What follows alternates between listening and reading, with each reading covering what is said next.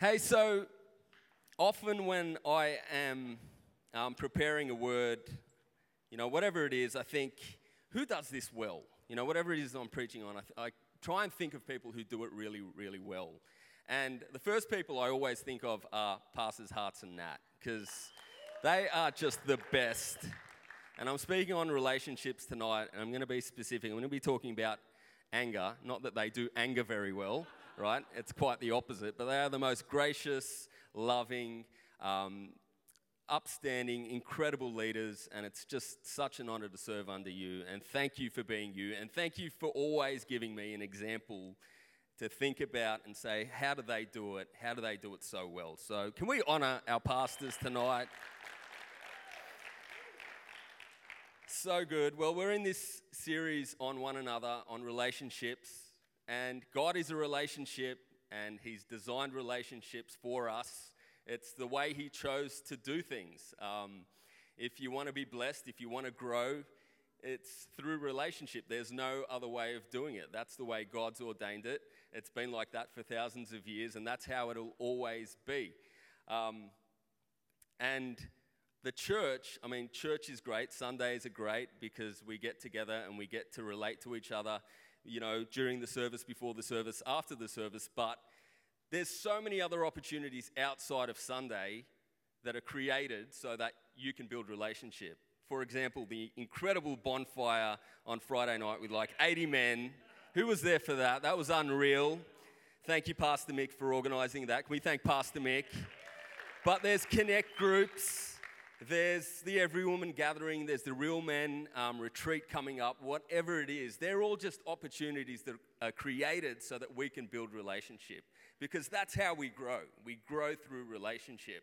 I remember Pastor Jürgen Matthesius, who was here maybe a year ago or something. He said life moves at the speed of relationship. Life moves at the speed of relationship. And it's so true.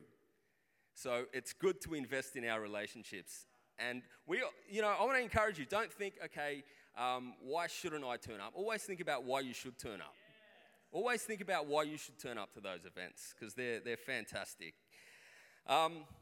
So the series is One Another, and, it's about relating to one another. And who knows, sometimes emotions get in the way of relationships. Am I the only one who's thinking that? But no, emotions do. And God calls us to love God and to love people. But how do we do it? How do we love people when we're just not feeling the love? It's easy to love them when you're feeling the love. Like, it's very easy for me to love my wife because I just love her. And she makes it, I don't know what it is. I just love her, right? But what about people who I'm not necessarily feeling the love for? How do I love them? How do you love when emotions get in the way? How do you love when anger gets in the way? And that's what I want to zero in on tonight, anger. How do we do anger better? How do we do anger well? So why don't I pray before we get into it? Father God, I thank you for your word, that it is life to those who find it, and it is healing to all their flesh. And I thank you, Lord, people will be healed tonight as your word goes forth. I thank you for the wisdom that's in your word. I thank you that it changes hearts tonight, that each one of us would be filled with your wisdom, with your love, and with your grace. In Jesus' name, let's give Jesus a round of applause here tonight. So I want to talk about the destructiveness of anger, the constructiveness of anger, why it often goes wrong, and how to be angry well, if there is such a thing. But we all would have seen this in the last couple of weeks, because anger is a huge problem in our society. If we can put that picture up, and you guys can make some noise when it comes up, because I can't see behind me. But, who saw that the last couple of weeks? It was everywhere. It went viral. But anger is an explosive, right? It is the dynamite of the soul. And as a result, it has the power to disintegrate things. It has the power to pulverize things like an explosive. So, Proverbs chapter 14, verse 29 to 30 says, "He who is slow to anger has great understanding, but he who is quick-tempered exacts folly. A tranquil heart is life to the body, but passion is rottenness to the bones." And a lot of translations will substitute anger for passion. So God's trying to tell us that anger is rottenness to the bones. And one of the main things anger will pulverize is your health. It's incredible. If you Google effects of anger on your body, you will be amazed at what doctors' reports say about anger. They believe anger can hurt your health or hurt your heart as much as smoking and as much as high blood pressure. And all doctors agree the number one predictor in cardiovascular disease, more important than cholesterol, is mismanaged anger. Wow. Unbelievable. So, anger can harm your health. The other thing it does is it disintegrates community. Let's look at Proverbs chapter 15, 18. "A hot-tempered man stirs up dissension, but a patient man calms a quarrel." A hot-tempered man stirs up dissension. Dissension means disagreement that leads to discord. You know, whenever you hear something starting with dis, it's not good. You know? And discord means disputes, it means disunion, it means disaffection, it means conflict, it means friction, it means strife, it means rivalry, it means antagonism. And a hot temper stirs up all those things. And you know, when you get angry, you throw words around like weapons. And maybe you've been on the receiving end of that, maybe you've thrown a few yourself, but they have enormous power. Your words have enormous power, and we all recognize that. And they wound people. Anger has a way of wounding people that makes it really, really, really hard to recover. I don't know, I've been there on so many occasions where I've heard someone just cross that line and start saying things, and I just think, oh no, this is, you've crossed the line here, and this is going to be really, really hard to recover. You know, we've all been there, I think. Or is it just me? But you're just like, oh no, stop. Because it was bad, but now it's really, really, really bad. And you almost have to say, hey man, please just cool down, stop, please, you do not know what you're doing. And last night, I was actually talking to a guy at a party, and he was saying, you know, I find it really hard to be home because home is like, it's always on edge. You know, like mum and dad will be talking, but in any instant, it's just going to explode. Someone's going to say something to tick the other one off, and it's just going to erupt. And he was just saying how he hated being there. But that's how anger is. It's explosive. Dylan Thomas says this: "When one burns one's bridges, what a very nice fire it makes." When one burns one's bridges, what a very nice fire it makes. Probably a few bridges in that bonfire on Friday night. Thanks, Mick. So it harms your body. It disintegrates relationships. And thirdly, it destroys your wisdom.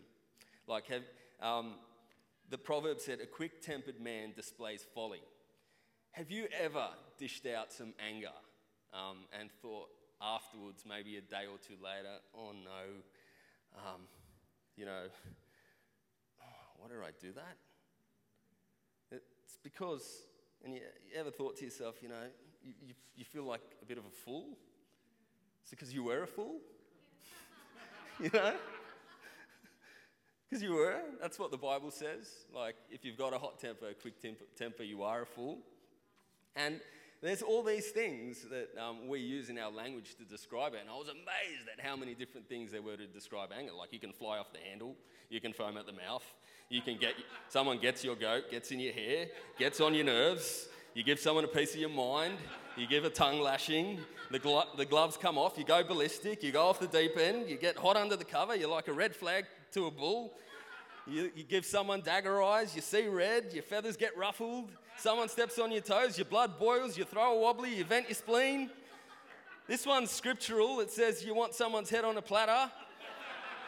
You get your knickers in a twist. You never want that to happen. You get all up in arms, you blow a fuse, you blow your top, you come down like a ton of bricks. I don't think there's anything that has so many expressions as anger. So, the Bible says it can go wrong and it can be destructive, but it also says a lot of good things about anger. When I was 21, it was a bit of a mess, had a lot of dysfunctional stuff going on, and I started to see a Christian counsellor.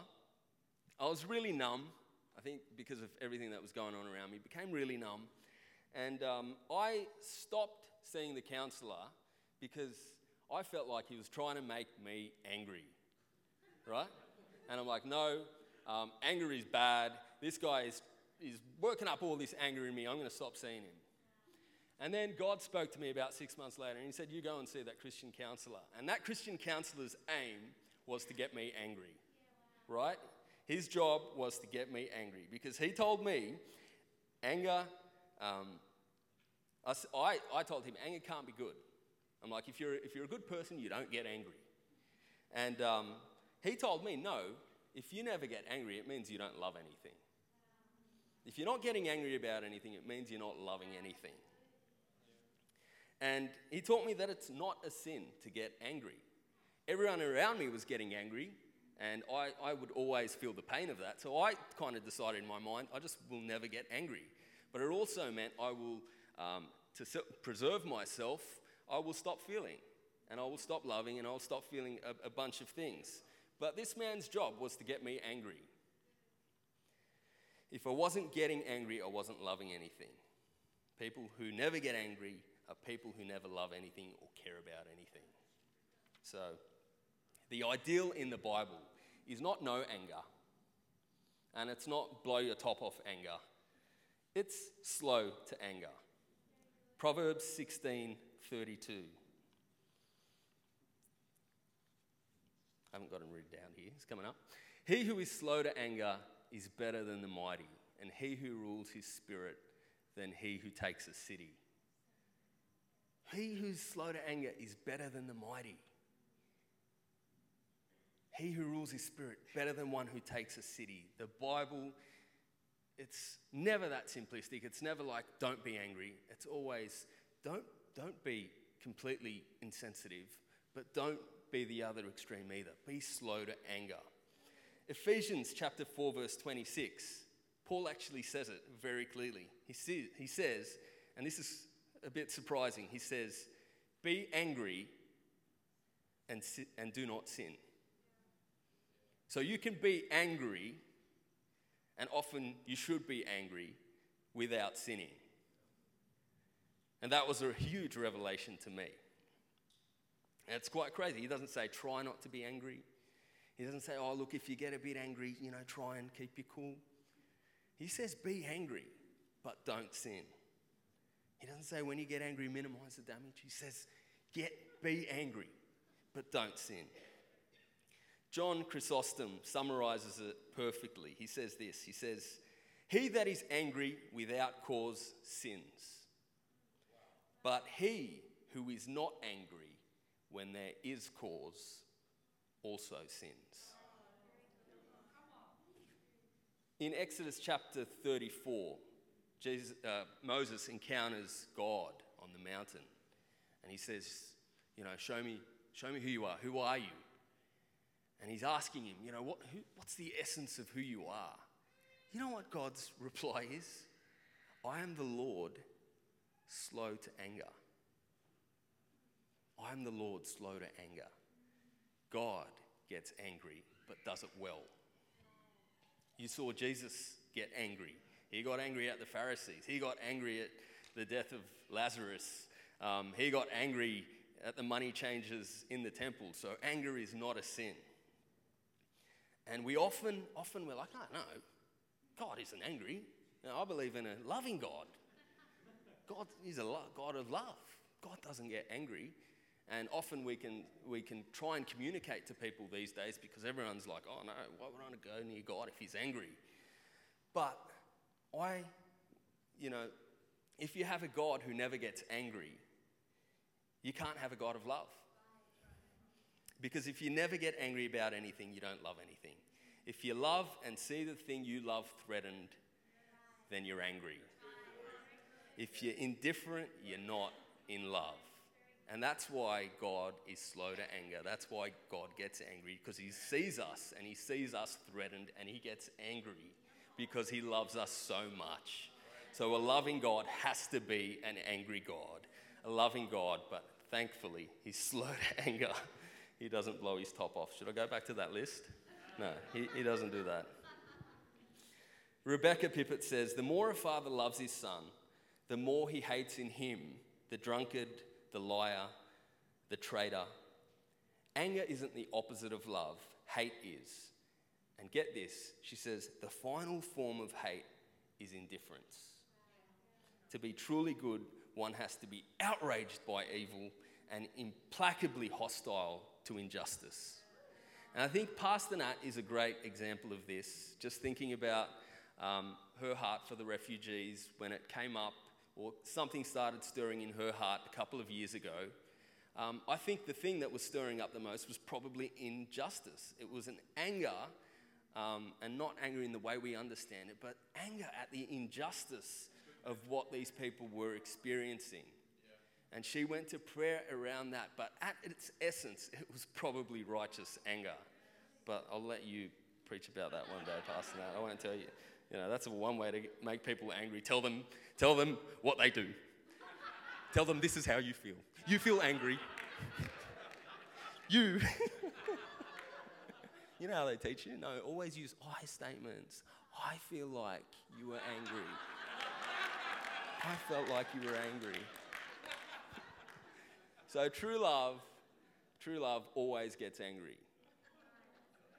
This is what Tim Keller says. He says, anger is love in motion toward a threat to that which you love. So anger is a form of love. But if it's good, why can it get so destructive? And St. Augustine has some interesting things to say about this. He's always talking about disordered loves, right? So if anger is movement, is facing a threat, coming towards a threat to something we love, then it's actually telling us something. When you're angry, you're highlighting to yourself that which you love. And St. Augustine says we have lots of good things in our lives. We've got blessings. God blesses us with so many things. We've got, what do we got? Oh, okay, I'm going to have to turn this. You were right, Chris. I'm so angry right now.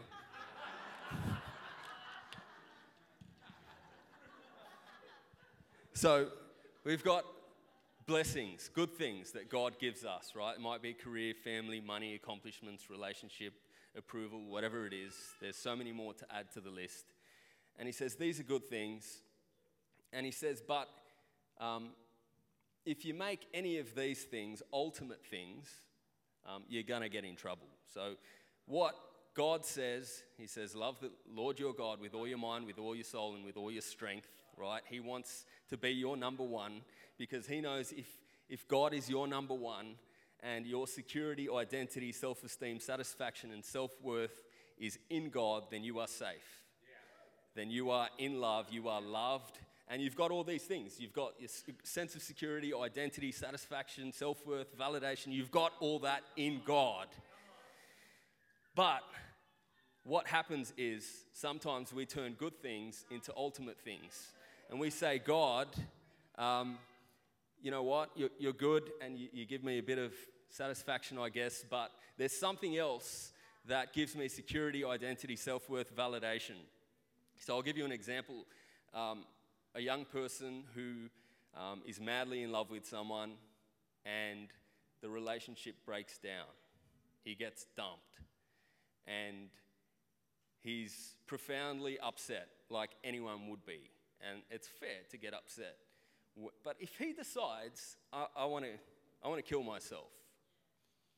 I want to kill myself because that relationship's broken down. What he's basically saying is that relationship was the ultimate thing. God isn't even in the picture. That relationship gave me security. That relationship gave me identity. That relationship gave me self-esteem. That relationship gave me satisfaction. It gave me self-worth. And if you take that relationship away, then I've got nothing. Wow. I've got no will to live. If I've got none of these things, I've got no life. And so that's why we've always got to keep God as the number one. We've got to, give Jesus a shout of praise. And so if our love gets disordered, and anger is a form of love, let's remember that, then that's why our anger gets disordered. So I'll give you another example, a personal one. A couple of weeks ago, we were at a party, and Rose was doing some of the preparations for it, and we'd gone separately because Rose had to pick a few things up, and we were meeting there, and she got held up doing a couple of things, and she called me and she said, "Hey, can you pick this up?" I said, "Sure, fine thing." And then she said, "Can you go past the balloon shop and pick up a couple of balloons on your way as well?" And I'm like, "Sure thing." And party started at 1, and I got to the balloon place, like it was a bit out of the way, so got there a bit late, and they held me up in the shop, and then I got these balloons, and then those big, those big balloons, 2 of those. And then I got to the venue, and I got out of the car holding these 2 massive balloons. And the party's been going for about half an hour, and I get angry. Right, I get angry. Because I'm just picturing myself now walking into this party after it's been going for about half an hour and putting the balloons up in front of everyone. But I actually stopped and I thought, why am I angry? I asked myself that question, why am I angry? And I realized that the main reason why I was angry is because I was worried about what people were going to think about me. I pride myself on being punctual, on being reliable, on doing all these things. And if people see me walk in with 2 massive balloons, maybe bump one here and bump one there, they're going to think, who is this guy? He's unreliable, he's half an hour late to a party, and this guy just doesn't know how to put a party on. And I thought, oh no, they're going to think I'm the party organizer as well. And so really, it started to play on my security. It started to play on my identity. It started to play on my self-esteem. Oh no, what are people going to think of me? It started to play on my self-worth. And so really what was happening was people's approval, instead of me seeing myself in Christ as righteous, as forgiven, as loved, in that moment, God went out the window, and I was looking to people for that love, for that approval, and that's what happened. So, and I'm saying, obviously if it's an issue and punctuality becomes a huge thing between me and Rose, obviously we'd address it. But in that moment, I think my love was disordered. I was loving people's approval. And that's why I got angry, because my people's approval of me was being threatened. And whenever we love anything more than God and it gets threatened, we will get angry. You will get angry. Your emotions will go out of whack. You will get upset. You will get angry. Because anger is a form of love. You rush to defend, to protect that which you love. So be careful what you love. Be careful what you love. So the object gets disordered, the object of our love, but our target as well. So I'm sitting there outside the party going, Rose made me late.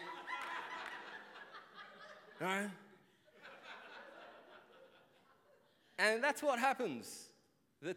we end up choosing the wrong target, right? We start, the aim of the aim of anger is to do a surgical strike on evil. Like the biblical view is you want to do a surgical strike on that evil, that injustice, whatever it is, right? But often we'll attack the person rather than the evil. We want like vengeance, or we want to slash and burn, right? So not only is the cause of our anger disordered, but often the target itself is disordered. So the Bible tells us you don't go after the person, you go after the evil. You go after the evil. And that's how Jesus did it. He always loved, yeah. Should have popped those things. But the thing was, as soon as I realized that, I walked into the party and I was fine. I actually walked in there proudly. I was like, yeah, come on. You know, I'm in Christ, yeah. Because it's amazing what you get from Jesus. And really, I think in that moment I was angry because I was insecure. And I think often when we are insecure, we get angry. And here's a question to think about. Why was I in that moment 1,000 times more angry than what's happening in Syria? Those balloons, I was so much more angry than what was happening in Syria. Like, it's something to think about. So here's some things. I've said the first one. Analyze it. Is it righteous anger or is it disordered? And when God is speaking to Cain's, his feathers are all ruffled. God asks him, he says, Cain, why are you angry? God asks us that question all the time. Think about it. Why are you angry? And if Cain actually stopped and thought about it for a sec, he would have realized, hey, I'm jealous. I'm jealous that Abel's sacrifice was accepted and mine wasn't. And that's a word for us. So that's key number one. Analyze it. God, when you're angry, God is asking you, why are you angry? Why are you angry? What are you loving more than God in the moment? What are you loving more than God? So number one, analyze it. Ask this question. What's that big thing that's so important to me that I'm defending? Like my approval. What's that big thing that's so important to me that I'm willing to clobber anyone over the head so I get it rather than lose it? And often, just like I was in that moment, you'll be embarrassed because you'll realize the thing that you're defending is your own ego or your own self-esteem. What is it I love so much? Proverbs chapter 15, verse 1. Here's a key to transform it. This is the biblical answer to anger. A gentle answer turns away wrath. Responding gently is a huge thing. It's a difficult thing. But the Bible encourages us to, if we're going to address, if we're righteously angry, and we want to address it, then do it gently. Just because your anger is warranted, because what you're faced with is real evil, it doesn't mean you can blow your top off. The Bible says, no, you've got to be gentle about it, just like Jesus was. James chapter 1, verse 19 says, everyone should be quick to listen, slow to speak, and slow to anger. You know, we've all heard that thing where they say, you know, God gave us 2 ears and 1 mouth so we can listen twice as much as we speak. But often it's a great way to de-escalate a situation and just ask the person, hey, what's going on? Can you just calm down for a sec, put your voice down, let's talk about this. So always seek to de-escalate. Respond gently, insist on the truth, but do it gently. And it might sound something like this. Hey, and you have to admit that you're angry. Hey, I'm angry. And I'm actually tempted right now to say some nasty things, but I'm not going to do that because it's not loving, and I wouldn't be loving you. But what I do want to say is that thing, I don't agree with it, and I never will. But I love you, but I just wanted you to know that I don't agree with that thing. Rather than saying, you blah, blah, blah. But there's a way to say things gently. Here's another key. Proverbs chapter 25, verse 21 to 22. And if I can get the band up as well. He says, if your enemy is hungry, and often we're angry at our enemies, give him food to drink. In doing this, you'll heap burning coals on his head, and the Lord will reward you. And I want to give you an example of this in action. And this made me cry when I read it. It was so powerful. It's a little bit long, so you're going to have to stick with me, but it's quite incredible. It's a part of a sermon that Martin Luther King preached. You know, Martin Luther King, incredible civil rights movement that changed the world, but did it with such love. And he says this, he says, Jesus said, love your enemies that you may be children of your Father who is in heaven. Of course you say, all this about loving enemies is not practical. Life is a matter of getting even, of hitting back, of dog eat dog. Maybe in some distant utopia the idea will work, but in the hard, cold world in which we live, not in this world. My friends, we've followed the so-called practical way for a long time now. Time is cluttered with the wreckage of communities which surrendered into hatred and violence. We are going another way. Listen to this. He says, we will not abandon our righteous efforts. With every ounce of our strength, we will continue to rid the nation of the incubus of segregation. But we will not, in the process, relinquish our privilege and our obligation to love. While abhorring segregation, we will love the segregationist. This is the only way to build the beloved community. To our most bitter opponents, we say, we shall meet your physical force with soul force. Do to us what you will, and we will continue to love you. We cannot obey your unjust laws because non-cooperation with evil is as much a moral obligation as it is to cooperate with good. But throw us in jail and we'll still love you. Send your hooded perpetrators of violence into our community and beat us and we'll still love you. But you be assured that we will never wear you down. Be assured that we will wear you down. That's colds on the head right there. One day we will win freedom, but not for ourselves. We will so appeal to your heart and conscience that we will win you in the process. And so our victory will be a double victory. The great military leaders of the past have gone and their empires have crumbled like Spain and burned to ashes, but the empire of Jesus, built solidly and majestically on the foundation of love, is still growing. May we solemnly realize we shall never be sons of our Heavenly Father until we love our enemies and pray for those who persecute us as He did for us. As He did for us. And that's my final point tonight. As He did for us.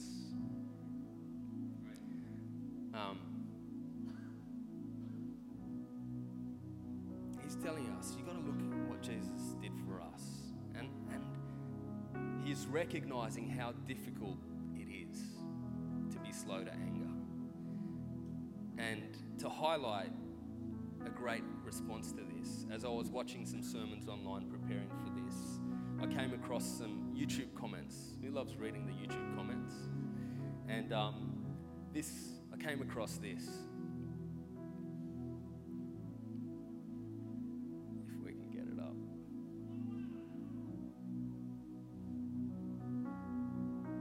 No? We don't have it? I'm going to read it. It's on my phone. You got it? It says, what you've recommended is very hard to do. Absorb disrespect, violation of one's rights, denial of one's value. Not sure about that, mate. Try being someone like this for a day. Then I'll see what your advice is. And I love the response below. It's what Martin Luther King's saying. He's saying, I think he would agree with you. It is hard for us to do until we see the one who did it for us. It only becomes possible for us when we see Jesus doing it for us. We can, give Jesus a hand. There's no other way of doing it. There's no other way of doing it. The only way is to see Jesus taking the wrath of God for you, absorbing the full wrath of God, drinking that cup that he so didn't want to drink, and never saying anything hurtful back, but forgive them, Father. Forgive them, Father, for they know not what they do. And that is love. That is real love. And when you see that, and the Holy Spirit works through you, then yes, it's possible. It's possible to be slow to anger. Why don't we bow our heads and close our eyes? Started off saying it's all about relationships.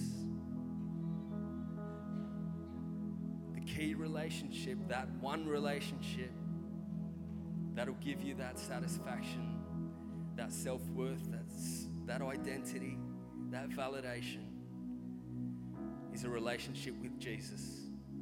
He's the only person in the world, he's the only thing in the world that will come, who will say to you, come as you are. You are loved as you are. You don't have to perform for me. You don't have to do anything right for me. I've done it all for you. You've got a perfect record because of what Jesus has done. We stand in his righteousness.